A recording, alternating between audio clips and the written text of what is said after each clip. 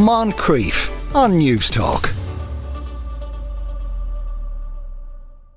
Now, you might think it's an urban myth, but it does happen. Opening a bottle of bubbly the wrong way can result in significant eye injuries. Dr. Ethan Waisberg is an academic foundation doctor at the University of Cambridge and has penned a paper on this. Ethan, good afternoon.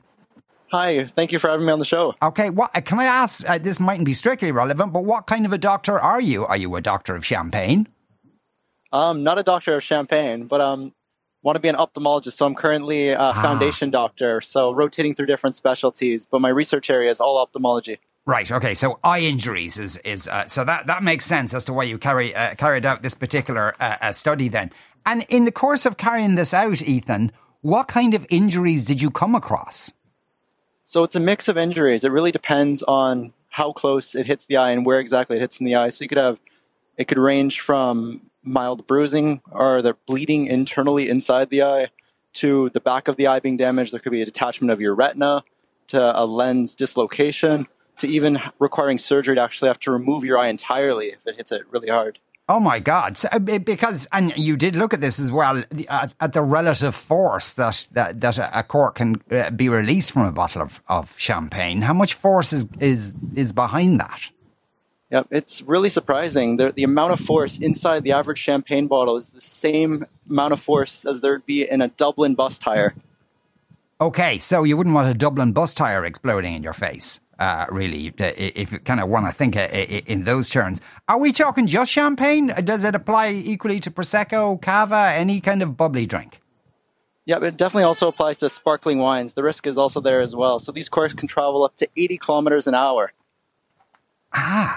And is there, is the injury usually kind of, it's travelled directly into the eye, or somebody pops it and then it bounces off something and hits them in the eye? It could be a mix of both. Usually if it pops off something and hits someone in the eye, the injury is not as severe. You usually wouldn't see people coming in for those injuries. But the most notable ones are, for example, there was a cyclist recently at the Giro d'Italia who, while celebrating his big win, popped a champagne cork and it went into his eye, and he had to pull out of the competition immediately after that and get emergency medical attention. Oh, God. Are there countries where there tends to be more of these sorts of injuries than others?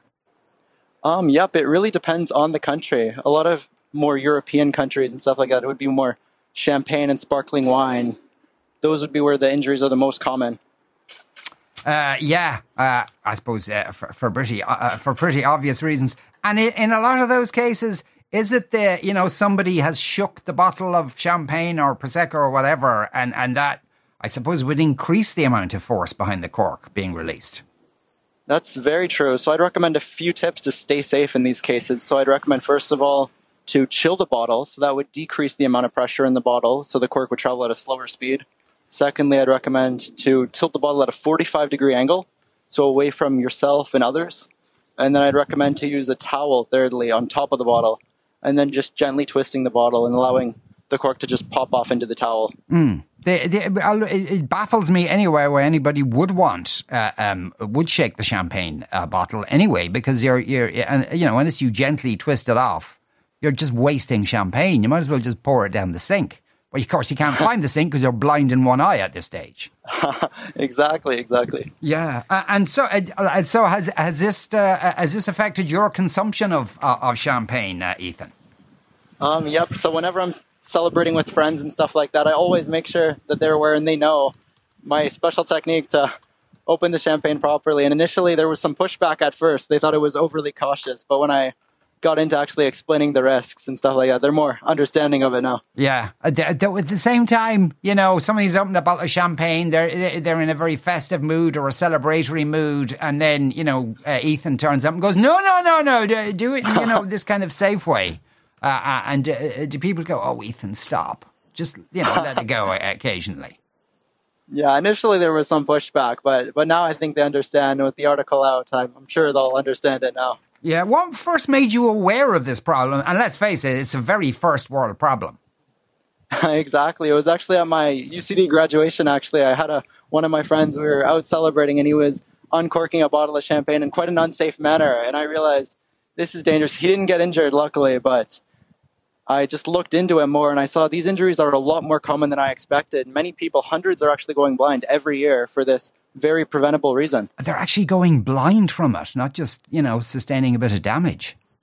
No, fully blind. Like some eyes are even being removed, and hundreds of people every single year from this very preventable reason. So This is the perfect timing in the holiday season to just remember that.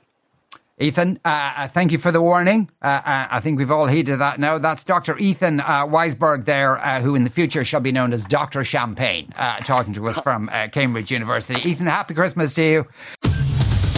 Moncrief, weekdays at 2 p.m. on News Talk.